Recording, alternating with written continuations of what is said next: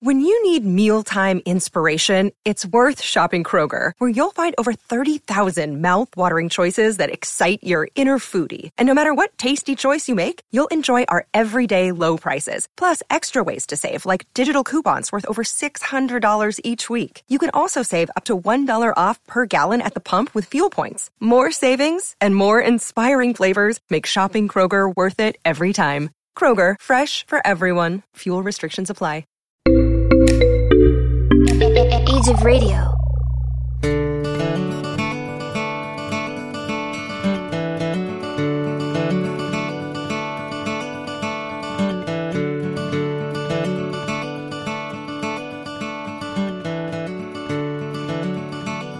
Texas History Lessons presents an occasional daily dose of Texas history with your host, Michael. On April 24th, 1931, O.P. DeWalt was assassinated. Now, you might not have heard of Mr. DeWalt before, and that's pretty sad, because I think he's a man that deserves remembering. So let's fix that right now. And to be honest, I had some trouble digging up some information about Mr. DeWalt, and that's sad too, but I'm going to do my best. Olin P. DeWalt, usually referred to as O.P., was born near Livingston in Polk County, Texas, around the year 1890 to John and Caroline DeWalt.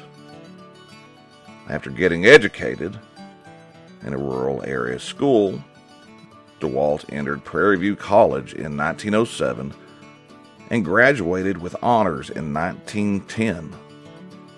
He then moved to Houston and started working as a real estate agent with T.M. Fairchild. And in 1913, he married Maud Pernetter. He served briefly as the principal for Independent Heights High School before doing what one of the reasons he's remembered. He opened the Lincoln Theater and managed that theater as the first exclusively black theater in Houston, providing entertainment to the black citizenry of Houston. And this is significant because at that time, the odds of being able to go into a theater with a white audience probably wasn't that good. And if you did, you would have been segregated. I don't know enough, but I'm fairly safe in saying that, I think.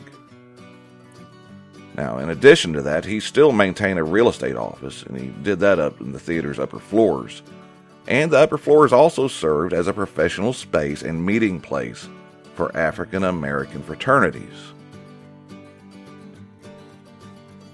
Now, suffice to say, this period of time in Texas and elsewhere throughout the country was not when the United States of America or Texas portrayed itself in the best way possible. It was during the years of Jim Crow, segregation, voter manipulation, and just flat out not letting people vote, finding ways around that. So, Mr. DeWalt, you might not be surprised to seeing this going on and the way things were. He was a charter member of the Houston branch of the NAACP when it was founded in Houston in 1918. And through the 1920s, he served as its president.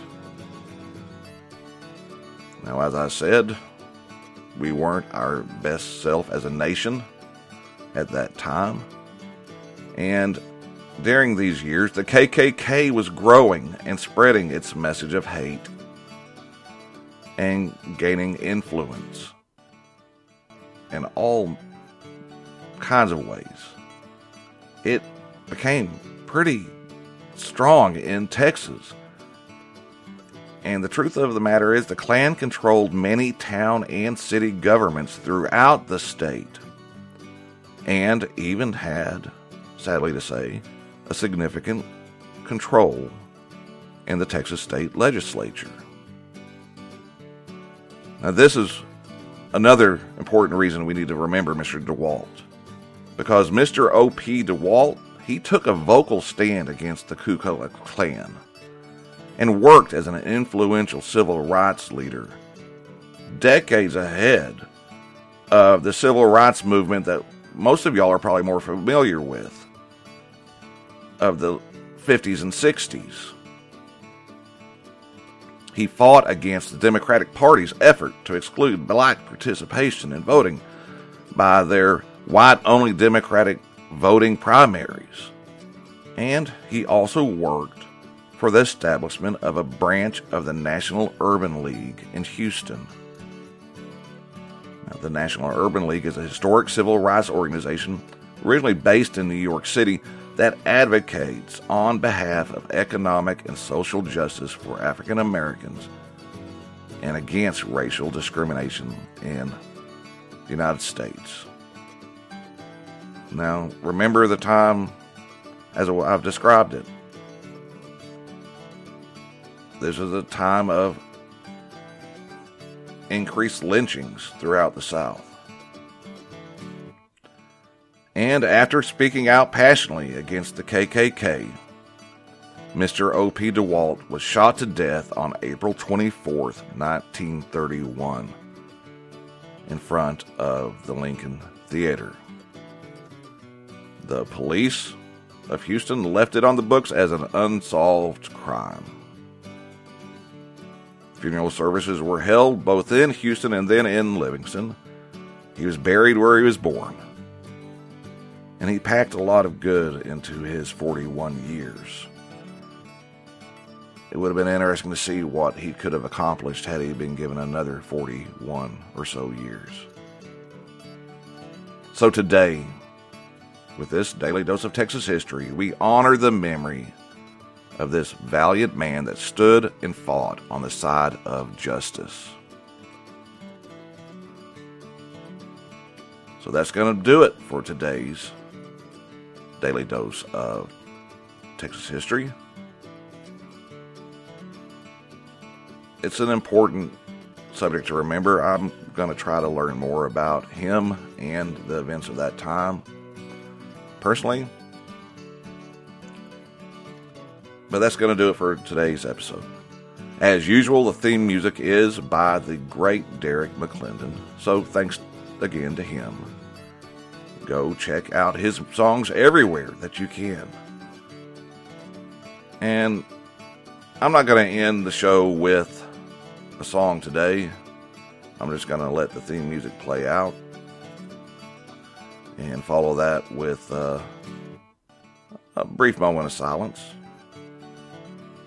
Consider today a day to think about what he was able to do, what happened to him, and think about a way that maybe we can try to carry on his legacy and try to make the world a better place today.